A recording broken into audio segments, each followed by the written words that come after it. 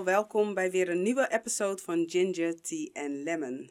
Mijn naam is Luus Malbons en zoals jullie weten gaat Ginger, Tea and Lemon altijd over zaken die gerelateerd zijn aan persoonlijke ontwikkeling. So in my opinion, that's basically every item we touch on in life. Vandaag heb ik weer een onwijs mooie gast in de studio waar ik mee in gesprek ga. Het wordt hartstikke spannend, want ze is een slasher. En slasher, dat wil zeggen dat ze marketingmedewerker is bij de Universiteit Utrecht, / eigenaar van Minicake, / Macnac verbindt, of Macnac verbindt, wat moet ik eigenlijk zeggen, / Gig Exposure, / Dutchnet. Nieuw Dutchnet. Nieuw Dutchnet, ja, zo Bijna moet ik het goed. wel zeggen. Ja. Dus mijn gast van vandaag heet Natalia Macnac. En van haar wil ik dus weten hoe zij dit allemaal naast elkaar regelt, handelt, plant, organiseert. En ja, want als ik al die slashes hoor, dan denk ik, girl, hoe? Tell me, tell us, teach us. Oh, wow. Welkom. Ja, dankjewel voor de intro, Lucinda. En als je zo alles opleest en ik zou het horen als luisteraar en je kent me niet, dan zou ik ook denken, wat? Mhm. Weet je het zeker dat ze dat allemaal doet? Ja, in welke 24 uur? Diezelfde 24 uur die we allemaal hebben? Ja, heel effectief combineren, inderdaad. Mhm. Ja, nee, dat Ja. klopt. En dat is dus exact waar ik het over wil hebben. Want het effectief combineren. Ja, ik bedoel, ik heb het allemaal genoemd. Je doet het allemaal, maar je doet het allemaal ook goed. Er zijn geen halve dingetjes, weet je. Dus hoe kan iemand die ook, zeg maar, heel erg duizendpoterig is, want dat is wat je bent. Ja, dat is waar. Hoe kan je ervoor zorgen dat je dus inderdaad heel effectief, heel efficiënt met je tijd om kan gaan en zaken kan neerzetten zoals je ze voor ogen hebt? Ja. Om even heel erg terug naar de basis te gaan, los van de praktische zaken, is voor mij wel, zeg maar echt even een top 2, noem ik het dan maar even. Ja? Is dat je naast je, ja, als je nog loondienst hebt, ik heb ook nog een loondienst job, dus alles wat je daarnaast ook doet, daar moet je echt wel passie voor hebben. Ja. Dat is echt nummer 1 bij mij. Mhm. En nummer 2 is dat je ook echt 200% erachter staat wat je doet. Ja. Zodat je dan geen half werk krijgt. Mhm. En dat je ook niet half erin gaat. Want ja, het is inderdaad veel, maar omdat mijn passie erin zit en ik sta erachter wat ik doe, Mhm. voelt het niet als extra werk. Ja. Tuurlijk zijn er, je moet altijd deadlines ook halen, ook als je dingen leuk vindt, Ja. opdrachten die je doet. Maar die passie die gaat wel, die houdt je zeg maar going. Die geeft je die energie. Die geeft je die brandstof, Ja. zeker. Ja, absoluut. En dan zeg je passie, maar dan passie voor de dingen die je naast je werk doet. En hetgeen wat je dus zeg maar in loondienst doet, laat me het even zo noemen. Hetgeen wat je in loondienst doet, daar moet je natuurlijk ook wel een passie voor hebben. Want je geeft daar je energie weg. Ja, ook. Ik werk inderdaad als marketing-communicatie-medewerker bij de Universiteit Utrecht. En dat is wel een functie wat op mijn lijf geschreven is. Want het is en divers. Daar doe ik ook niet één ding. Toen daar echt begon, toen deed ik echt alles. Dus zeg maar persberichten schrijven, intranet, websites onderhouden. Eigenlijk gewoon alles wat met marketing en communicatie te maken heeft. Dat vond ik eigenlijk van jongs af aan eigenlijk al heel erg leuk. Dus dat scheelt. En alles wat ik in die functie leer, of cursussen, of in het dagelijkse werkleven, zeg maar, dat trek ik ook allemaal door naar mijn eigen onderneming. En dat scheelt ook wel qua tijd die je dan investeert in, in cursussen, opleidingen, trainingen, noem maar op. Weet je, ik beheer ook onder andere social media accounts. Je stuurt je studententeams aan. Je recruit de studenten.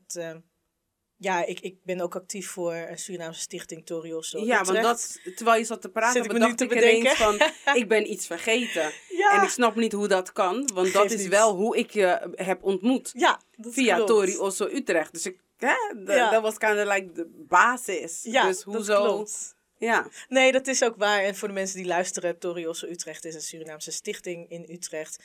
En daar ben ik eigenlijk sinds 2005, 2006 voor actief. En ja, daar is in feite mijn hele netwerk uit ontstaan. Dus vanuit Torioso Utrecht, op een gegeven moment ben je heel veel bezig met de events organiseren. We staan daar voor Suriname en meer. Dus dat betekent dat we af en toe even een zijstapje nemen naar iets wat niet per se direct met Suriname te maken heeft. Het kan ook zijn Internationale Vrouwendag bijvoorbeeld. En zo waren er ook meerdere events. Een It's All About Hair event is ook niet een directe link met Suriname. Maar op die manier, doordat je dus verschillende events organiseert, die natuurlijk wel in een lijn liggen van Torioso Utrecht, bouw je op een gegeven moment zo'n divers netwerk op. Met organisaties, met performers, met mensen van binnen en buiten Utrecht. En op een gegeven moment kwamen daar ook wel eens verzoeken, zeg maar, mijn kant op, die gewoon helemaal niet onder Torioso te schuiven waren. Ja. En die kwamen steeds vaker. En toen dacht ik van, ja, weet je, ik ben Natalia Maknak. Ja, Maknak verbindt in feite. Ik verbind organisaties, ik verbind doelgroepen, mensen, personen. Dus daar is de naam Maknak verbindt uit ontstaan. Uit eigenlijk het netwerk van Torioso, wat dus gegroeid was. Ja. En je noemde het Gig Exposure. Gig Exposure houdt zich bezig met diensten aanbieden, zeg maar muzikale omlijsting op events. Onder andere, denk aan huiskamerconcerten of als er mensen nodig zijn die performen op een borrel of verjaardag, feesten en partijen, dat soort. En ja, in de loop van de jaren ben ik veel artiesten tegengekomen, muzikanten. En Gig Exposure is dan meer dat ik daar echt alle muziekzaken onder schuif samen met een andere partner. Ook een stukje verbinden. Ja, zeker. Ja, ik bedoel, het is bijna het kindje van Maknak verbindt eigenlijk, als je het zo bekijkt. Ja, alleen dan in een frame gedeelte van het muzikale gedeelte. Ja, klopt. Want dat komt natuurlijk ook vaak in mijn events terug. Of het nou een talkshow is of een ander inhoudelijk event. Vaak is het toch altijd weer een intermezzo. Dat ze programmeren, of dat ik programmeer, of dat het festival programmeert. En dan zijn er dus ook weer muzikanten nodig, of een zanger, zangeres. In ieder geval iets muzikaals of een spoken word artist. En dan trek je weer die sardienblik open en dan is het Dus eigenlijk ik ben wel heel blij dat als je me niet kent, lijken het allemaal losse dingen. Maar het heeft daadwerkelijk wel die rode draad van verbinding. En het komt allemaal vanuit één netwerk, wat dan weer uit is gegroeid tot een ander tot een ander onderdeel. Dus Torioso Utrecht, daar komt Maknak verbindt uit dat netwerk. Doordat ik dus muzikanten et cetera tegenkwam, ontstond daar weer Gig Exposure uit. Ja. Wat ik dan niet alleen doe, maar ja. En minicake noemde je net ook. Ja. Dat is heel simpel. Cupcakes op bestelling. Heel veel weten ook niet dat ik dat doe. Maar dat was een uit de hand gelopen hobby. Een workshop kreeg ik cadeau. Die heb ik gevolgd. Ik dacht, waarom denken jullie dat ik dit leuk vind? Maar toen bleek het toch echt wel heel soort van rustgevend te zijn. En je bent bezig met andere dingen. Even niet met organiseren, maar gewoon lekker met je handen. Je maakt ook mensen blij. Eten verbindt. Ook. Ja, ook. Ja, juist. Mensen zijn echt heel blij dat de cupcakes op hun event of Wat zijn er feest. nog speciale cupcakes? Ik bedoel... meeste zijn wel custom made eigenlijk. Ik heb, tuurlijk kan je wel standaard doen, maar het zijn eigenlijk altijd verzoeken die ik krijg voor of verjaardagen. En mensen willen dan toch altijd iets speciaals. Het kan zijn voor een baby shower of een verjaardag van iemand die, 35 wordt. En die wil dan, mensen hebben toch altijd een bepaald idee wat ze op het cupcakeje willen. Dus in feite zijn het custom made cupcakes. Ja. Oké. Ja, dat mooi. dat komt mooi. En hebben we nog een slash? Maar we zijn er nog niet. Huh? Vertel. New Dutch. Oh ja, Net natuurlijk. Ja, oh ja. Talk. Of de New Dutch Talk of New Dutch Net? Ja, Talk. Ik ben ook redactielid van New Dutch Net. Ja. En New Dutch Net kan je zien als een mediaplatform dat nieuwe Nederlanders positief etaleert. En daar heb ik sinds kort een aantal interviews voor gedaan. Mhm. Op camera. Ja. Dus ze zijn ook inderdaad te volgen op Instagram. Nou, New Dutchnet. Ja. Dutchnet. Ja. Dat is de naam inderdaad. Ja. Ook heel erg leuk om te doen. Ja. Ja, zeker. Maar zo zie je maar. En dan hebben we die ene 24 uur waarvan je ook nog een aantal uur slaapt. Dus we moeten er wat van afhalen, toch? Zeker. Of je gaat gewoon, in één keer door. Maar dan klopt het dus toch eigenlijk wel als men zegt van, naar het gezegde, als je doet waar je van houdt, hoef je nooit een dag te werken. Ja, eigenlijk wel. Ja, ik vind het wel een hele mooie quote of slogan, hoe je dat noemt. Want tuurlijk heb je wel ook wel piek momenten die dan samenkomen. Natuurlijk heb je ook je andere werk als marketing-communicatiemedewerker. En daar heb je ook de events die je leidt. Maar ik heb natuurlijk ook wel geleerd in de loop der jaren dat in bepaalde periodes moet ik even andere dingetjes dan even wat meer afhouden. Want anders loop je gewoon jezelf voorbij. En dat kan natuurlijk altijd als je zoveel verschillende dingen doet. Ook al hebben ze wel met elkaar te maken. Maar je moet zelf ook wel alert zijn hoor. Dat is zeker één ding. Want soms denk ik wel eens van, nou, ik heb op zich ook nog wel tijd om te relaxen. En dan denk ik wel eens, klopt dat dan wel? Doe ik iets verkeerd? Of soms, ik moest even kijken van hoe werkt dat dan? Omdat je natuurlijk best wat dingen doet. Ja. Maar ik vind het wel heel belangrijk om ook gewoon even niks te doen. Dus ook even niet... en dan te reizen, want ik volg jou. Ja. Hè? En dan worden de hele mooie trips gemaakt, waar ook een hele planning aan vooraf lijkt te moeten gaan. Ik bedoel, ik kan me niet voorstellen dat je gewoon op het vliegtuig stapt en zegt, nou, laat me zien. Want de laatste keer was je naar... Vietnam. Ja. Ja, toen had ik mijn tweede solo-trip naar Vietnam gemaakt. Of althans mijn tweede solo-trip. En die werd Vietnam. Voor coronatijd, vorig jaar inderdaad. Vond ik op zich ook wel spannend. En weet je wat het is? Je had het net over een planning maken met reizen. Vroeger was ik wel zo. Toen plande ik veel meer. Maar op een gegeven moment, omdat je best wel veel reist, dan word je makkelijker met het inpakken.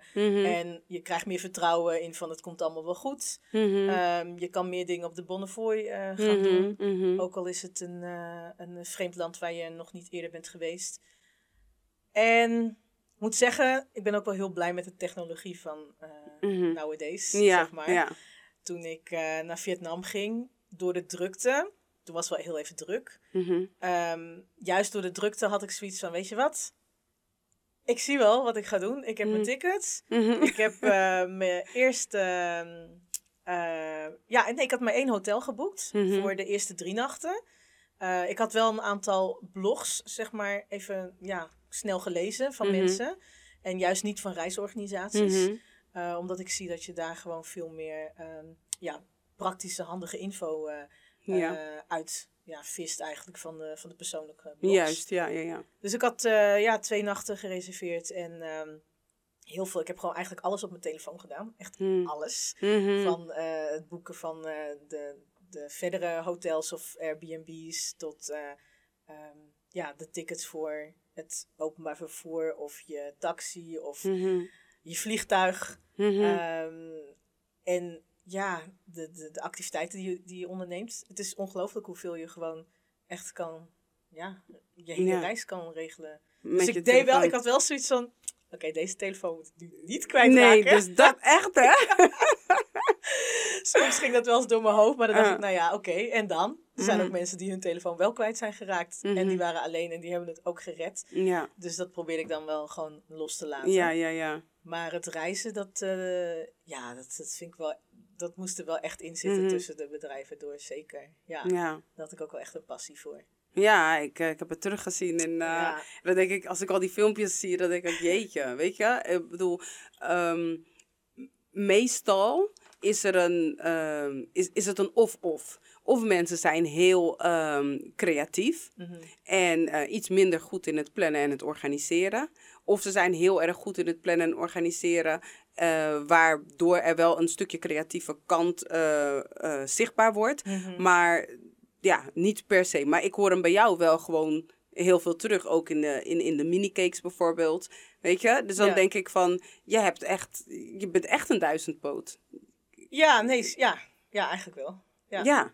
Dat klopt. En zijn er wel eens momenten geweest dat je, voordat je zeg maar op dit punt kwam, dat je dus inderdaad alles zo naast elkaar wist te regelen, dat je nog zoekende was? Ik bedoel, is het altijd zo geweest? Is het een aangeboren gave? Of is het iets wat je jezelf hebt moeten aanleren?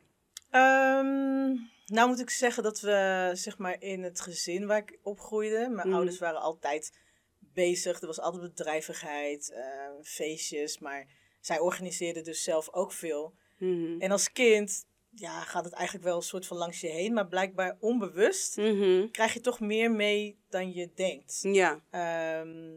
Dus ik ben altijd wel een beetje gewend dat die soort van regelplanningsmoed om je heen zit. Mm-hmm. Maar ik heb ook wel zelf zo moeten leren om dingen ook wel te plannen. Ik kan me ook nog herinneren dat ik een andere baan had bij de universiteit. Echt heel leuk. Dat ging... Even kijken. Nee, dat was even terug. Toen was ik nog echt een aantal jaren terug. Dat was bij een leasebedrijf. En ik werkte op een manier dat als jij langs mijn bureau kwam, daar was gewoon een bom ontploft. En ik kon echt alles terugvinden. Ja. Maakte mij echt niet uit dat het er zo uitzag. Mm-hmm. Ik wist precies waar dat ene geeltje lag onder die berg. En, Jouw chaos was gestructureerd. Ja, precies. Ja. Alleen, niet iedereen kon daar tegen. Mm-hmm. Dus toen zaten we bij de manager, omdat er natuurlijk irritatie en wat ruzie was daarover. En ik had zoiets van, wat is jullie probleem? Ja. Daarna, een paar jaar daarna weer, fast forward, kreeg ik een... ik bleef dus eigenlijk daar op die functie bleef ik gewoon wel werken. Want ik had zoiets van, mijn werk wordt gewoon goed gedaan. Dus bemoei je niet met mijn bureau. Ja. Later, een aantal jaar, toen heb ik wel geleerd om mijn bureau niet zo als een bomontploffing te laten zijn. En dat kon ook niet meer in die functie, want het was dan echt chaos. Mm-hmm. Want daar gebeurde ook zoveel, een hele andere dynamiek. Mm-hmm. En daar heb ik wel echt geleerd om ook gewoon voor het zicht wat orde. zicht ook wat orde te scheppen, zodat dat werkt toch ook wel weer door in je hoofd door. Want mijn hoofd werkt echt als een trein, zeg maar. Mm-hmm. Dus daar heb ik geleerd om... Een rijdende trein mag ik kopen, hè? Want sommige treinen zijn ook stil, hè? Een rijdende trein, ja zeker. Ja, een rijdende trein. Goed gezegd. En moet ik even denken, ja, dus daar heb ik geleerd om gewoon voor mijn aangezicht, zeg maar, dat het wat rustiger en gestructureerder was. Maar zo ging dan ook wat meer werken. Dus ook de lijstjes die ik ging maken. En hoe je hoofd wordt dan ook wat meer ontlast. Ja, want het klopt wel, denk ik, wat ze zeggen, hè? Zo van, eigenlijk, die ouder, weet je, dat weerspiegelt, dus die ouder reflects the inner. Ja. Op het moment dat jij eigenlijk naar je bureau zou kijken en er is heel veel chaos, er is heel veel gaande, dan is er dus ook heel veel gaande in je hoofd. Ja. En op het moment dat je dus zeg maar je bureau opruimt, dan heb je ook al wel wat geordend. Ja, wat meer mindspace ook. Ja, dat denk ik ook wel. En misschien lag het ook wel aan de leeftijd hoor. Ik was dan ook een stuk jonger, zeg maar, toen de tijd. En dan heb je sowieso iets van, wat heb jij te bemoeien met mijn dingen? Ja, precies. Ja. Ben je helemaal niet diplomatiek, niks. Nee. Dat moest ik later ook leren. Bij de Universiteit Utrecht moest gewoon niet meer zo kort door de bocht zijn, zeg maar. Dus omdat je gewoon in bepaalde andere functies, zeg maar, terechtkomt. Ja. En wat weer een andere tactiek wat weer een andere tactiek vereist en andere... omgang met mensen en gesprekstechnieken en zo. Dus ik moet zeggen dat ik daar ook heel veel van geleerd heb hoor. Zeker. En Magnak Verbind is natuurlijk ook pas in 2013 ongeveer. Toen ben ik het echt officieel gestart. 7 jaar. Ja, 7 jaar geleden alweer. Als je zegt 2013, ja klopt. Ik bedoel, dus je zegt pas. Ik denk dat de luisteraar nu denkt van, pas, oké. Nou dan... Ja, misschien omdat zit ik nu dan wel met weer mijn meer ideetje van gisteren. doe. Kom deze man met haar pas. Oké. Ja, nee, dat is wel gek eigenlijk, want het is meer... Zo'n gevoel, want ik had altijd een beetje van die periode van, dan was ik even wat meer bezig met makkelijk verbindopdrachten. En dan was ik weer, Torielso liep altijd eigenlijk wel als een rode draad er doorheen. En nu ben ik wel weer wat meer bezig met makkelijk verbind. Dus ik ben ook niet zo'n standaard netwerker. Bij mij komt het echt van verschillende netwerken. Ik hoef niet per se op LinkedIn of zo te zitten om opdrachten binnen te halen. Of alleen op het zakelijke gebied. Ja, offline heb ik ook heel veel contacten en gesprekken en zo. Maar dan moet je je even voorstellen. Er zit nu iemand thuis te luisteren naar ons. En die hoort dit allemaal en die denkt van, oh wauw. Zij zit nu echt op een plek, het is allemaal helemaal goed geregeld. En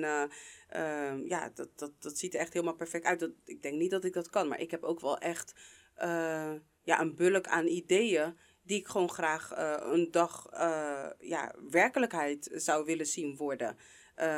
Waar te beginnen? Als je het hebt over ideeën, ik herken dat ook wel. Je hebt soms echt zoveel ideeën in je hoofd. En dan is het wel de kunst van, hou ze niet allemaal in je hoofd, maar schrijf het op. Op een gegeven moment in de loop der jaren, ik heb altijd een boekje. Ik schrijf gewoon alles op, want dan hoef je daar niet meer druk over te maken in je hoofd. Dan hoef je dat niet meer allemaal in je hoofd te houden, want je hebt gewoon al andere dingen waar je ook mee bezig bent. En voor sommige dingen moet je even iets meer geduld hebben. Of je moet wat meer uitwerken. Maar ik zeg altijd, stap 1 is, schrijf het op. Want als je het opschrijft, wordt het ook misschien wat concreter, helder, als je het leest. Ja. Je kan het teruglezen, je kan het aanvullen. Je kan het snel erbij pakken als je het misschien wilt delen met iemand. Maar wat nou als je echt gewoon... je hebt iets van 80 ideeën of iets dergelijks, weet je? En moet je dan 80 schriften hebben? Of, nee, zeker niet. Nee, ik zou zeggen van maak een schrifting. Hou desnoods met jezelf. Als je nog geen andere mensen erbij wil betrekken, hou met jezelf een brainstorm. Ga gewoon free writing, schrijf alles op. Kijk wat de woorden doen met je. Van de ideeën. En ga echt wel schrappen. Want niet alle ideeën zijn of makkelijk te realiseren. Of even sterk. En als je daar echt even goed gaat kijken, haal daar dan weer even een top 20 uit of zo. En ga daar goed kritisch naar kijken. En je kan die andere nog steeds wel opschrijven, maar hou die dan heel even als een soort van reserve of zo. Maar probeer een schrifting te maken en echt kritisch te zijn, want less is wel more eigenlijk. Maar kritisch te zijn in wat? Waar let je dan op? Kritisch te zijn in... is dit wat ik echt wil? Of is dit makkelijk te realiseren? Want weet je, de easy path, dat is niet altijd voor iedereen. Nee. Omdat die mindset natuurlijk ook, als wij verwachten dat dingen moeilijk zullen zijn, dan is dat ook zo. Ja. Weet je? Ja. Dus hoe kun je het makkelijkste voor jezelf schrappen? Hoe kom je het dichtst bij wat je wel schrapt en wat je nou niet schrapt? Ja, mooie vraag. Ik denk dan dat gevoel ook een grote rol moet spelen. Want wat voel je echt? Want als je dingen gaat uitvoeren, het moet niet het moet niet een zuiger zijn, zeg maar. Het moet je wel ook energie geven. Ja. En natuurlijk kan niet alles leuk zijn in het proces van ideeën wat je hebt. Er zitten gewoon ook zakelijke dingen waar je misschien niet zo sterk in bent, of waar je anderen voor nodig hebt. Dat is ook iets, je hoeft niet altijd alles zelf te doen. En als je denkt van ik kom hier zelf niet uit, kijk toch of je dan misschien iemand in je netwerk hebt die je gewoon vertrouwt, waarvan je denkt, met die kan ik wel sparren hierover, durf eigenlijk hulp ook te vragen. Ja, daarin. Want dat is het ook, hè. Mensen zijn bang, hè. Mensen lopen rond met van, ik heb een idee en als ik dit eigenlijk met iemand ga delen, dadelijk pakken ze mijn idee af. Ja, zeker. Terwijl, ik ben eigenlijk altijd van mening van, heel veel mensen kunnen hetzelfde doen, maar er is maar één jij. Ja, wat ik net zeggen, Weet Want je? Die energie, die heeft die ander niet van jou. En Precies. die kan het misschien gaan doen, maar als het idee eigenlijk niet van die persoon is, dan zeker krijg je dan niet dezelfde energie mee. En hetzelfde resultaat en hetzelfde succes. Ja. En dat is misschien ook wel een mooi bruggetje, want wat is dan succes? Wanneer ben jij succesvol? Ja, voor mezelf, als ik het voor mezelf mag omschrijven, vind ik succes meer dat je gewoon echt wel jezelf kan zijn in de dingen die je doet. Mhm. En niet hoe groot het is of hoeveel je ermee verdient. Mhm. Voor anderen misschien wel hoor. Die hebben dan Mhm. weer een andere standaard voor succes. Maar ik vind het... voor mij vind ik wel iets succesvol als ik met mijn passie iets kan uitvoeren. Maar waar ik eigenlijk ook wel anderen heel blij mee maak en verbind. Waardoor daar misschien weer iets anders uitrolt. Of het zijn met mij, of het zijn juist de mensen onderling. Mhm. Ja, dat vind ik echt tof. Mhm. Dat vind ik wel al succesvol.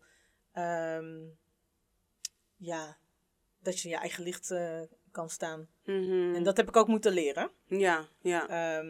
Ben daar zelf natuurlijk ook mee bezig. Net over persoonlijke ontwikkeling. Wat wel leuk is, ik was bezig met een coachingstraject. Mhm. En de zichtbaarheid, daar was ik zeg maar ook mee bezig. Mhm. En een van de opdrachten voor de afsluitende coachingsessie was een gedicht of een spoken word gedicht schrijven. Ja. Over jezelf of je gevoel. In ieder geval over jezelf en je proces, en je groeiproces. Nou sta ik wel vaker op podia om te presenteren of iets, maar het gaat dan nooit over jouzelf. Mhm. Het gaat altijd of je bent in functie, of het gaat over het event, of noem maar op. Ja, maar het gaat precies. niet Het over staat toch jou. wel wat verder van je af. Ja. Het is een verlengstuk Het eigenlijk. is een verlengstuk, je hoeft je niet zo kwetsbaar op te stellen. Het is minder persoonlijk. Tuurlijk kan je wel een beetje een persoonlijk tintje geven aan een presentatie. Maar dan nog gaat het niet over jou. Ja. Want het gaat over het programma wat Juist, je aan ja. elkaar aan het praten bent bijvoorbeeld. En gisteren had ik dan het gedicht voorgedragen over groeien. Groeien en bloeien was dan de titel. En ik had daarvoor gekozen omdat het voor velen toch ook wel een soort van herkenbaar iets is. Dat je in feite vaak jezelf... Jij bent vaak degene die jezelf tegenhoudt. Ja, om we zijn iets onze te doen. ergste vijand. Ja. Ja. Of om iets niet te doen. Of niet op de voorgrond te staan. Weet je, ik heb ook eigenlijk altijd zoiets van... Het draait niet om mij, maar het draait door mij. Dat is eigenlijk, dat is een mooie. Ja, dat is eigenlijk mijn Dat is een whole soort van quote slogan. Het draait niet om mij, maar het draait door mij.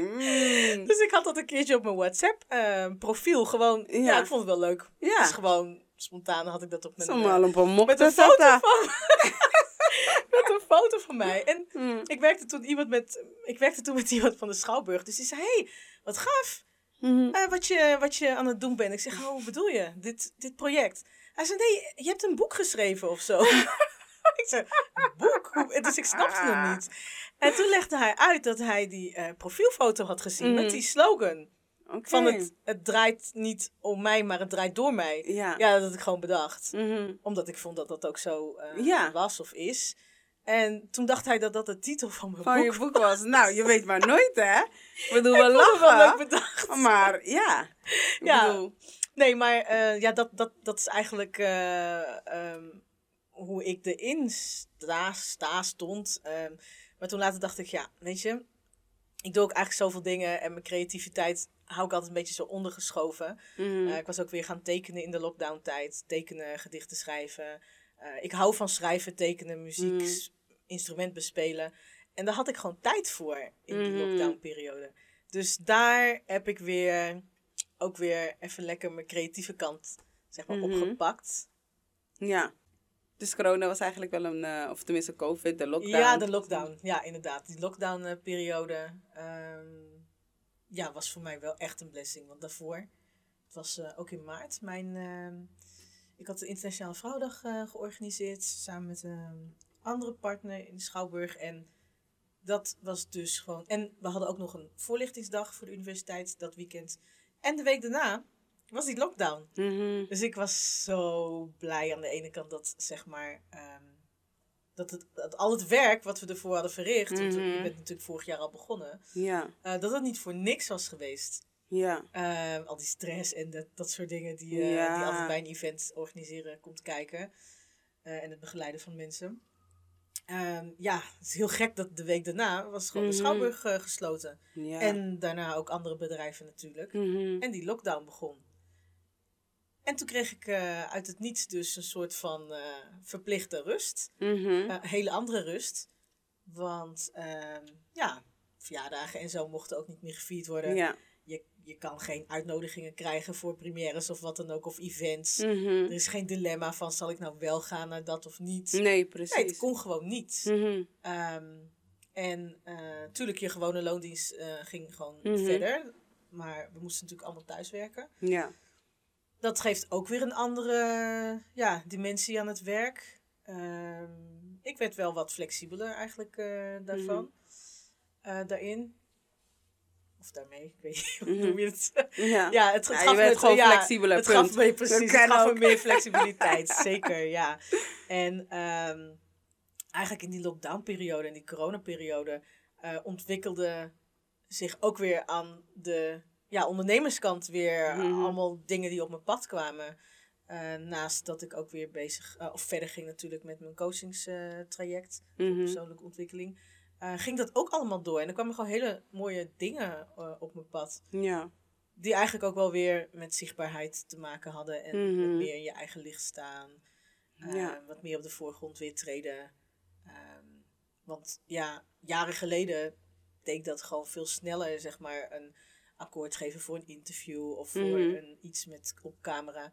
En daarna ben ik weer even onder de radar gegaan, omdat ik denk dat het ook te maken heeft omdat je weer in andere functies terecht kwam met je andere werkleven, zeg maar. Ja. En daar moest ik nog een soort van balans in vinden. Ja, hoe ik daar eigenlijk mee omging. Want ik had natuurlijk ook een aantal jaar een andere functie gehad. En dan leek het echt alsof ik in twee werelden leefde.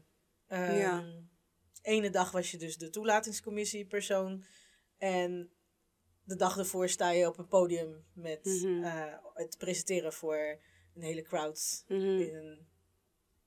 Maar is het niet die ene en zelfde persoon? Is het niet de ene en zelfde Natalia die dus beide functies... Want je geeft aan van het voelde net alsof je in twee verschillende werelden dat functioneerde. Kwam, klopt. Dat kwam denk ik meer vanwege de bedrijfscultuur op die afdeling. Op die afdeling was men niet zo gewend dat mensen ook echt super actief naast hun werkleven eigenlijk iedereen was al moe. Van bij wijze van spreken. Het was niet echt dat er daar veel mensen rondliepen die ook deden zoals ik. Ik had gewoon mijn loondienst en daarnaast was ik nog heel actief met onderneming en andere zaken. Dus daar had je wel meer het idee van, een beetje een soort van, vandaag zit ik weer hier braaf op kantoor en de dag ervoor. Is dat misschien omdat heel veel mensen het niet kunnen scheiden? Want ook dat stukje is een kwestie van plannen. Het is een stukje voor organiseren. Je agenda's niet door elkaar laten lopen. Waardoor je voor het werk in loondienst bijvoorbeeld in de knel komt met bepaalde werkzaamheden. Waar een deadline aan verbonden is. Ja. Is dat ook niet juist het plannen? En die angst dat men dat niet makkelijk doet, weet je? Of van oké, ik richt me op één ding. Of bedoel je misschien dat het kan bijten met wat je naast je loondienst doet en je loondienst als je op je loondienst niet goed presteert. Dat het elkaar bijt van, je besteedt nu niet voldoende aandacht aan dat event wat je eigenlijk nu moet doen. Precies, want stel dat je een event hebt en er lopen misschien bepaalde dingen niet zo lekker. Kun je ook echt zonder aan al die dingen die je nog moet regelen voor het event ook heel rustig en gefocust bezig zijn met het werk wat je doet, bijvoorbeeld in loondienst. Weet je? Ik bedoel, dat stukje, dat moet wel gepland worden. Ja, zeker. Dat vereist eigenlijk wel planning skills. Ja, dan moet je zeker... je moet dan echt inderdaad je planning skills dan goed gaan inzetten. Ja, en als je die niet hebt... Ja, dan kan het heel chaotisch worden. Ja. Absoluut. Want ik bedoel, bij mij gaat het ook niet allemaal perfect. Want ik heb natuurlijk in het verleden... je leert natuurlijk ook door schade en schande. Om de 5 jaar is het zo gekomen dat er weer Mag ik je heel even onderbreken? Want ik hoorde je zeggen schade en schande. Het is zeg maar zo'n uitdrukking waarbij ik liever gebruik vallen en opstaan. Ja, mooi. Weet je? Ja. Want schande, dat Ja. is altijd zo... Ik voelde er toen dacht ik... Ja, nee, ik ga je nee. uit laten praten, want dat is gewoon heel beleefd. Ja. Maar nee. Nee, dank je. Let me ja. just be, ja, ja. ik vind het wel mooi, want woorden doen ook veel. Mhm. Dus door vallen en opstaan eigenlijk in je journey leer je ook natuurlijk van alles hoe je dan weer om kan gaan met de situaties waar je in komt. Ja. Want ja, tuurlijk, ik heb ook wel eens meegemaakt dat ik van tevoren niet zo had kunnen voorzien dat een ZZP-opdracht liep bijvoorbeeld wat meer uit. Waardoor die in de piek kwam van mijn loondienst. Ja. En ja, dat kan ik me nog wel herinneren. Dat was wel echt even pittig. En toen heb ik wel...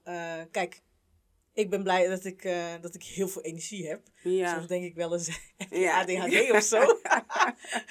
Of mijn omgeving. Ja. Maar oké, dat heeft wel heel erg geholpen. En muziek, dat geeft mij heel veel energie. Mhm. Mezelf en muziek. Maar ik had wel toen van oké, Natal, dat moet je volgende keer even in de gaten houden als het in een bepaalde periode is. Dat je dan toch kijkt van, zit er een risico in dat iets uit gaat lopen? Mhm. Of dat je misschien iets minder... Kijk, door mijn enthousiasme kan ik natuurlijk ook soms net iets te snel ja zeggen. Mhm. Daar heb ik ook van geleerd van, nou weet je, laat het eerst bijvoorbeeld even per mail versturen. Laat het bezinken, bekijk het eerst. Geef het tijd. Geef het tijd en je hoeft niet altijd op alles direct een antwoord van ja of nee. Of, En je hoeft niet op alles ja te zeggen, hoe leuk ja, ook iets zeker. kan klinken. Ja, je moet niks. Ja. Kijk, jij bepaalt het zelf natuurlijk. En eigenlijk vanaf toen weet ik wel van... toen ben ik wel even iets dieper, of tenminste meer erop gaan letten van... let op, hè. Je moet jezelf niet gaan overwerken. En in een positie brengen waarin je dus eigenlijk... Ja, dat je echt te lang doorgaat of zo. Ja. Dat kan natuurlijk heel makkelijk.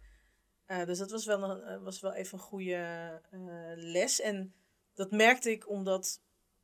Volgens mij was toen alles even klaar met die 2 projecten. En toen had ik ook echt wel mijn...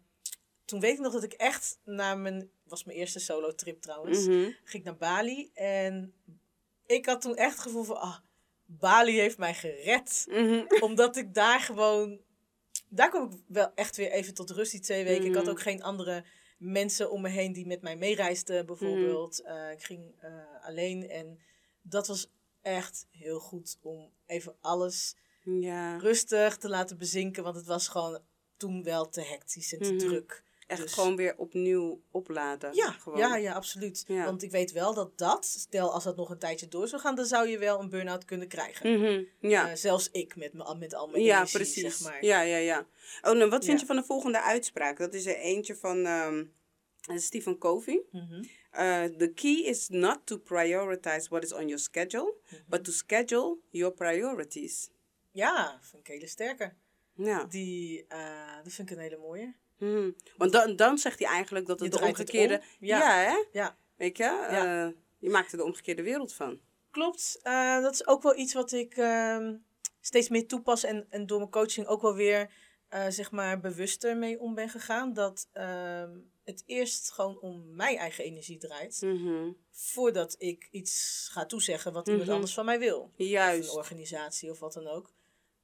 Het is niet zo dat alles wat jij in je mailbox krijgt aan verzoeken of per app of per... Nou ja, je hebt allerlei kanalen nu waarbij je dus allerlei verzoeken kan krijgen of opdrachten. Dus nu voel ik dat... Natuurlijk heb ik dat ook gehad van, er komt van alles binnen en daar dan op reageren. Maar ik heb het inderdaad weten om te draaien. Ja. Was nog niet een tweede natuur, moet je ook even een balans in vinden. Maar dat is wel iets dat vind ik wel mooi dat je die noemt. Dat is echt wel even omkeren dan... zo op die manier kan je wel meer je eigen energie bewaren. Of bewaken. Ja, precies. Ja. Vooral dat. Want uiteindelijk, als ik bijvoorbeeld naar mezelf kijk, dan weet ik dat ik vind heel veel dingen leuk. Ik vind het ook leuk om onderdeel te zijn van heel veel dingen. Alles wat met praten te maken heeft. Praten is je ding. Dat is, ik doe mee. Ja. Weet je, maar op een gegeven moment, dan moet je inderdaad ook gaan kijken van, oké, wacht eens even. Ik heb stappen terug moeten gaan doen om te gaan kijken van, wat is mijn plan? Wat is mijn purpose? Wat is mijn doel in het leven? Waar ga ik naartoe? En als ik ja en amen blijf zeggen tegen alles wat wel geweldig is en heel mooi en ook wel heel effectief kan zijn of goed voor de samenleving of voor iemand van de samenleving, dan is dat mooi. Maar dan versnipper ik mijn energie. Ja, dat is waar. En dan leg ik geen prioriteit. Ik stel geen prioriteiten aan datgene waarvoor ik hier ben. Weet je? To live my purpose. Ja. Dus ik heb hem ook zeg maar... af en toe moet ik hem er nog steeds bij pakken. Inmiddels ben ik daar wel echt heel... veel makkelijker in geworden. Dat ik nu ook wel echt op mijn gevoel afga van... iets voelt goed of niet. Ja. En dus nu is mijn ja ook wel... mijn ja was wel een oprechte ja. Maar het was een soort van... hoe zeg je dat? Ongeleid projectiel. Ja. Alles wat er maar kwam. Ik schoot van links naar rechts. En was ook echt... om maar een voorbeeld te geven. Toen ik de boekenwinkel had bijvoorbeeld. Toen wist ik dat ik een stukje harder moest gaan lopen. Omdat het een zwarte boekhandel is. Ja. Ik moest wat meer mijn best doen dan de reguliere boekhandelaren en boekhandels. Om de boekhandel op de kaart te zetten. Ja. En niet per se, het gaat even niet om de lezers, maar echt om te laten weten dat ik er ben. Weet je? En dus dacht ik, oké, dan moet ik gewoon andere dingen doen. Ik moet gaan staan op events. Ik moet... waardoor ik dus ook op een gegeven moment op events heb gestaan. Waar ik echt gewoon totaal niks te zoeken had. Nee. Check, wat doe je daar met je boeken op een salsa-event? Oh ja. Vertel me. Ja. Vertel me gewoon. Gehoord van jou, nee. Hey, maar vertel me, wat doe je daar? Ja. En waarom sta je zo raar te kijken dat niemand naar je boeken komt? Die willen dansen. Hey, salsa publiek komt niet voor de boeken. Weet je? Zij dachten, oh... Dat is wel leuk, want salsa, dat komt uit een bepaalde cultuur. En eigenlijk is dat wel te linken met. Ja. Ik dacht, weet je, ik bedacht toen nog niet van... je moet alles gaan kanaliseren. Je moet gaan kijken, is dit iets, biedt dit meerwaarde aan datgene waar je naartoe wilt? Niet omdat die andere partij het wel leuk vindt. Ja. En leuk ik als dacht, aankleding. Maar snap je, had ik toen nog niet door. Nee. Ik zag toen alleen mijn eigen zichtbaarheid. Ja. Niet wetende dat ik gewoon onzichtbaar was, want dat was niet mijn doelgroep. Nee, klopt. Die mensen kwamen daar helemaal niet om een boek te lezen of een boek mee naar huis te nemen. Die kwamen daar om te dansen. Ja. Weet je? En dan heb ik altijd wel genoten. En dan, je hebt altijd, je netwerkt altijd. Ja. Maar heb ik er wat uitgehaald? Nee. Ik heb mijn benzine, want het was ook niet hier. Het was in Amstelveen. Zo. Ja, ook zoiets, weet je. Dat ik in mezelf dacht van... Wat doe je in Amstelveen op een salsa-event? Ja, met boeken. Ja. Weet je? Klopt. Tuurlijk, innovatief. Maar misschien dacht je weer wat anders. En wat je zegt, uitproberen. Ja, weet je, soms is pionier zijn... niet altijd, je bent geen pionier. Ik zag mezelf als een pionier. Ik ben dan de eerste die daar staat met mijn boeken. Ja, check, je bent ook de enige die daar staat met je boeken. Die anderen gaan wel niet willen staan. Nee, die anderen hebben logisch nagedacht. Die hebben gepland van, hoort dit bij mijn purpose? Nee. Ja, nee, inderdaad. Maar het is leuk om achteraf te vertellen. Ja, precies. En ook inderdaad, je leert ervan. Toen ik terugreed, dacht ik echt in mezelf. Toen ik mijn boek aan het inpakken was, want die dingen die wegen me een... dat was ook wel echt een... als je helemaal niks verkocht, ga je ook met dezelfde inhoud. Begrijp je? Weer terug. Ja, en het ding was ook dat ik altijd zoiets had van...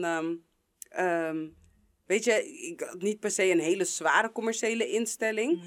Maar wat ik wel heel sterk had... Ik wilde niet dat mensen bij mij kochten... om, zeg maar, mij te supporten. Of omdat ze... Ja, ik ga niet zeggen omdat ze het zielig vonden. Maar uit medeleven. Van, dat meisje, dat staat hier maar een hele post. Laten we toch maar een boekje kopen. Ja. Nee, ik wil dat het boek wat je mee naar huis neemt... dat het wordt gelezen. Want er zitten belangrijke elementen in. Dat ieder boek wat je meeneemt, wat je niet leest... dat onthoud je van iemand anders. Ja. Weet je? Ja, dus dat vond ik altijd wel heel erg. Dus ik zat er nooit op te wachten. Terwijl commercieel gezien, Wat Ja, kan het moet mij je- eigenlijk ja. schelen Ja. wat jouw intentie is? Ja. I Maar je sold the hart book. lag daar, tenminste, Juist. je hart zat er niet zo op die manier in. Nee, Natuurlijk, ja. weet je. En nou ja, goed. Dus dat zijn dingen die, ja, oké, ik heb de boekenwinkel niet meer, maar dat zijn dingen die ik niet meer doe. Ja, maar die horen ook bij je journey. Ik zal niet bijvoorbeeld een empowerment gaan geven tijdens een salsa les of zo. Like, Nee. hey girls, you got this. Nee. Ja, nou Dat- ja, goed.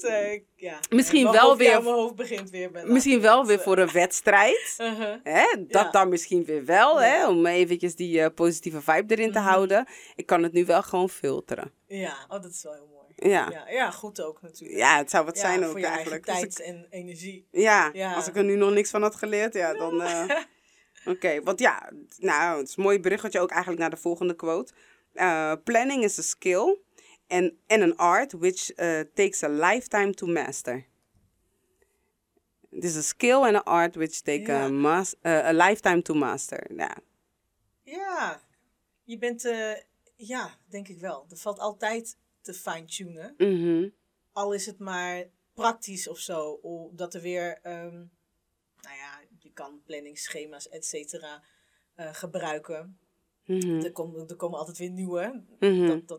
Dat bijvoorbeeld. Maar ook gewoon je eigen gedachten en wat je allemaal geleerd hebt tijdens Ja. het organiseren en plannen. Weet je ziet altijd wel of er nog iets verbeterd kan worden. Of je krijgt tips van mensen, feedback. Ook Ja. altijd welkom als het opbouwend is. Dus ja, ik denk dat het ook wel een ongoing proces is. Ja. En als je het leuk vindt, dan scheelt het wel. Dat scheelt ik vind het ook het. echt leuk. Ja, kijk, dat is wel weer plannen. mooi. Want Ja. het is wel iets wat Dus bij jou al als je- ja. aangewakkerd is. Ja, Weet je? ja. Maar toen ik hem de eerste keer las, Mhm. toen dacht ik in mezelf, a lifetime. Damn. Weet je? Ja. Maar hoe dan? Totdat, want dan hou ik er wel weer van om dingen helemaal uit te gaan zitten analyseren. Mhm. Totdat ik ineens besloot van, ja, maar wacht eens even. A lifetime, we hebben heel veel lifetimes binnen onze lifetime. Ja. Hey. Mhm. Yeah. Ja, diep. Nee, maar dat is waar. Ja, Ja. want ik dacht van, ik ben niet meer de Luus van 10 jaar geleden. Zij is er niet meer. Nee. Dat was een heel ander leven, Ja. weet je? Dus die lifetime is eigenlijk een ander woord. Zo heb ik hem dan voor mezelf omgebogen, zodat ik hem gewoon goed kan accepteren. Ja, die lifetime. Ja, die Die lifetime. lengte van het woord. Ja, zeg maar, omdat ja. ik zoiets heb, een lifetime. Kijk, ik zie mijn leven niet als kort. I plan to grow old like an oak tree. En dat heb ik wel weer gepland. Ja, dat dan weer wel. Dat dan weer wel, je weet toch? Maar, dus toen dacht ik van, ja, damn, dat is dan wel echt lang. Als ik dat moet gaan masteren. Kom op. Ja. Dus toen dacht ik, oh nee, ja, wacht. Ja. Maar ik denk, het gaat... Ja, het is een ongoing proces. En onbewust, denk ik ook. Ja, Dat je daar...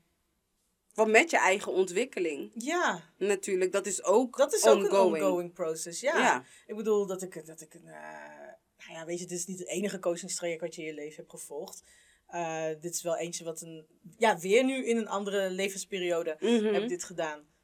Waar je ook inderdaad weer anders bent dan 10 jaar geleden. Ja, Weet je? En want mensen moeten opnieuw kennis met jou maken. ja, sommigen wel, Ja, zeker. Ja. Weet je, want er zijn nog steeds mensen, geloof mij. Bij mij zijn nog steeds mensen. Ik heb gewoon nog steeds de stempel van... vroeger kwam ik wel echt... In mijn vorige leven... In dit leven, in mijn vorige leven... kwam ik altijd op een ander tijdstip dan was afgesproken. Oh ja. En ik heb mooi ingekleed. En... dus had ik een stempel achter mijn naam. Van ja, ze is altijd laat, weet je. En ik zei, eerst zeiden ze altijd tegen me, ja, je bent te laat. Ik zei, ik ben niet te laat, want als ik te laat ben, dan is het niet meer. Ja. En dat is er nog wel, jij Ja. bent er, het moment is er zo. Ik ben wat verlaat. Ja. Dat is hinderlijk als je Hoor, iemand ja. tegenover je hebt die praat, hè? Maar het leuke van alles is dat ik wel zie van, zelfs mijn moeder. Als mijn moeder mij vraagt van, Luus, wil je met me mee? Ik moet naar het ziekenhuis, kom je met me mee? En dan zeg ik, ja, is goed. Ze zegt, maar zorg dat je op tijd bent, hoor. Maar ik ben echt al een hele poos gewoon op tijd. Al die keren, ja, maar al die keren dat ik haar gewoon op tijd ben gaan ophalen, of op tijd daar aanwezig was, die heeft ze niet gezien. Nee. Maar iedere keer blijft ze het zeggen. nog in Ja, het de hoofd oude van die Luus. persoon. Ja. De oude en Luus, dat maar blijft dat was een vaker. whole other lifetime. Dus ik moet haar ook weer opnieuw kennis laten maken met de nieuwe Luus. Weet je? En dat ze dat stukje... praat ik nu even in de derde persoon. Maar dat ze dat stukje wel al helemaal heeft... zich vaardig heeft gemaakt, weet je? Dus ik geef mezelf maar die complimentjes. Want al die mensen die alleen nog maar de oude Luus kennen, laat ze. Ja, nee, precies. Maar heb je dan niet dat er nog... dat je een paar dingen wel zoiets hebt van... Oké, het was die oude Luus. Maar ik heb wel een paar punten van die oude Luus. Heb ik nu ook nog in die nieuwe Luus gematcht. Ja, jawel. En sommigen niet eens per se bewust. Er zit nog best wel wat van de oude Luus. Jawel, ja. Maar ik ben nu wel heel erg bewust. Ik weet dat als mensen vroeger tegen mij zeiden van... als je te laat komt, dan heb je geen respect voor de ander. En dat vond ik echt erg. Ja. Toen dacht ik, zeg je me nou dat ik geen respect voor je heb? Dat is helemaal niet waar. Weet je, ik heb wel respect voor je. Maar dan ging ik bij mezelf te raden van... Maar dan hoe komt het dat ik dan toch te laat ben? Weet je? Ja. En toen dacht ik van... weet je, er gebeurt gewoon heel veel in het moment net voordat ik vertrek. Ja. Mooi gezegd. Oké, die ga ik even onthouden. Ja, weet je, dus that's it, weet je. Maar toen ik die dus een keer terugkreeg zo op die manier, toen dacht ik van, first of all, jij bent echt heel negatief. Jij staat echt negatief in het leven. Waarom denk je zo? Weer even teruggooien. Weet je? Ja. Maar ik denk ook wel, ik heb maar 1 keer echt heel erg last gehad. Echt direct pijn gevoeld van een keer dat ik te laat was. En dat was, ik ging een voorleesmiddag doen, toen had ik mijn boekenwinkel nog, wat ook dat deed ik dan. Ging naar kinderdagverblijven en ging daar voorlezen. En met de bedoeling natuurlijk dat het kinderdagverblijf dan kinderboeken ging kopen. Ja. En ik kwam daar aan en ik was laat. Ik was misschien een kwartier, 20 minuten was ik laat. En toen hebben ze me echt bedankt. Oh. Ja, want zij hadden een bepaald tijdsblok hadden ze gepland. Dat had ik ook met ze gepland. Maar zij hadden ook echt van, hierna moeten die kinderen nog dat en dat doen. Ja. En die groepsleider die neemt dan die kinderen mee. En dus ze hadden een heel schema bedacht waar ik niet van op de hoogte was. Dus het was ook echt... Ja, het kwam noodzakelijk dat je gewoon niet te laat kwam. Want als ik kwam dus een kwartier, 20 minuten kwam ik later aan dan was afgesproken. Oh, ja. En dan moest ik nog naar binnen, opstellen. Oh, ja. De kinderen waren inmiddels al een stukje rumoeriger, want die zaten op mij te wachten. Ja. Het is toch al meer dan een half uur eigenlijk. En in dat half uur kon je al misschien voorgelezen hebben. Ja, gedeeltelijk. Dus zij hadden zoiets van, nee, dankjewel. En ik heb ook nooit meer wat van ze gehoord. En toen ben ik echt afgedropen. Zo van, shit, weet je, dat heeft toch wel echt... En ik met mijn instelling, ook om mezelf natuurlijk wel weer op te peppen. Yeah. I was like, okay, those are not my people. Those are not my people. Dat is een goede les. Ja, weet je... Ja, ze hadden wel gelijk natuurlijk. Ja, ze hadden gewoon gelijk. Ja. En ik ben daar helemaal naartoe gereisd. Gewoon voor noppes natuurlijk. Ja. Ik heb geen enkel boek verkocht. Nee. Waarschijnlijk, ze hebben mij natuurlijk ook niet aangeprezen bij andere kinderdagverblijven. Nee, ik bedoel, ze hadden meerdere locaties. Ja. Dus, Ja, en eigenlijk... ze hadden je inderdaad niet ingelicht over het schema, maar eigenlijk hoefden ze dat ook niet te doen, want je moest gewoon op die tijd verschijnen, toch? Precies. Ja. En sterker nog, ik had daar gewoon, om alles klaar, om 1 uur te kunnen starten, had ik ook gewoon om 1:15 aanwezig moeten zijn. Ja. Om gewoon alles klaar te zetten. Ik had mijn professionele kant moeten laten zien, want I was like, hé toch? Ja. Ik ben het toch? Ik ben het toch? Kom op, it's me, hey. Ja. Bedankt. Dat hebben ze ook echt... ook echt iemand naar de deur gestuurd die gewoon dat ook gewoon echt aankondigde. Van we komen nu echt wel in tijdsnood, dus het kan helaas niet doorgaan. Er was geen... Nee, er was ook geen discussie mogelijk. Nee. Dus ik stond daar en ik zei, oké. Ja, ik was inderdaad, Ze hoefden ook geen excuus te horen van mij. They were nee. like, ja, het doet er ook eigenlijk niet toe. Weet je, wat je reden is, hoe legitiem het ook kon zijn. Ja, ja. Ja, wel goede les. Ja, zeker. Dus ik helder heb ook gewoon eigenlijk. echt. Het is, die situatie. Ja. En dat is me toen zakelijk gezien nooit meer overkomen. Oh, ja. Dat is wel heel mooi. Ik kijk er ook wel echt lachend op terug. En dan denk je ook wel van, dat plannen, dat is wel echt een belangrijk. En toen ben ik op een gegeven moment ook allerlei trainingen gaan volgen. Heb ik eigenlijk al veel eerder ook gedaan hoor. Time management. Want iedereen roept dan altijd van, time management. Time management. Dus ik dacht ook van, weet je, ik denk dat ik 10 trainingen of zo heb gedaan voor time management. Like, serieus. Niet gelijk in één keer geholpen. Nee, maar waar ik dus nu achter ben, is dat het eigenlijk meer te maken heeft gehad met keuzemanagement. Ja, zo. Ja. De keuzes die je maakt. Ja. En de gevolgen. Ja, en het prioriteren. En wel... ik ben gaan inzien van dat ik het lastig vind om keuzes te maken. Omdat ik heel veel dingen belangrijk vind. Ja. Weet je? Als ik bijvoorbeeld op het punt van vertrekken sta en mijn dochter vraagt iets aan me, terwijl ik weet van, ik heb nu zoveel, ik moet nu weg, weet je, dan kies ik ervoor om toch eventjes te blijven staan. Ja. Met in gedachte, dan ren ik wel eventjes naar die tram. Maar als het iets langer duurt, omdat mijn dochter net zo langdradig is als ik, teksten uitleg. Dan heb ik dus die tram gemist. Ja, dat heb je. Begrijp je? Dan kom ik dus wat later aan op de locatie. Dus ik moet gewoon leren om te accepteren. Dat is de keuze die ik heb gemaakt. Ja. En ik moet mijn keuze managen. Dus nu zeg ik tegen ze, ik heb geen tijd, app me. Ja, maar keuzemanagement. Ik vind het wel leuk bedacht. Bestaat eigenlijk zo'n cursus? Ik ga even googlen. Ja, nee. Ik heb zo'n... Ja, dus Kijk, ik vond hem ook mooi. En toen dacht ik, misschien kan ik zo'n training geven. Keuzemanagement. Hè? Weet je, want dan is er weer een nieuw idee geboren. En toen dacht ik, nee, Luus, je moet kiezen. Je doet nu al heel veel. Toch? Maar je bent toch ook trainer? Ja, klopt. Alleen, ook daarin moet ik keuzes maken. Nou, van de type workshops. Ja, precies. Want eindstand, als je niet uitkijkt, is mijn lijst dadelijk zo lang, hè? Ja, met diensten die je... Of tenminste met type workshops die je kan aanbieden. En ik vind alles leuk om te doen. Dus ik wil alles dan zelf doen. Want ik heb voorbeelden. Ben ervaringsdeskundige. Ja, dat kan zo een hele lijst worden. Ja, dus dan moet ik, zoals jij eerder zei, schrappen. Ja. Wat staat er nu dat ik eigenlijk minder leuk vind dan keuzemanagement? Ja. Hè? Dan krijg je dat. En dat is ook wel het belangrijke. Ja, in het begin is het best lastig hoor. Dat geef ik zelf ook toe om ook een keuze te maken in alle dingen die je doet. Want je vindt eigenlijk alles wat je zegt leuk en belangrijk. Ja. Dat denk je. Juist. Totdat je echt goed gaat kijken. Als ik nu, gelukkig had ik dat allemaal opgeschreven. Toen in mijn grote boek. Ja. En nu zie ik ook wel van, maar dat was eigenlijk helemaal niet zo belangrijk. En zoveel energie kreeg ik er ook niet van als ik dacht. Ja. Achteraf. Ja. En dan zie je ook wel weer dat die taartpunt zeg maar verschuift. Van ik had het een beetje op een gegeven moment onderverdeeld in wat geeft energie en wat zuigt meer energie. Hoeveel procent van je tijd gaat er.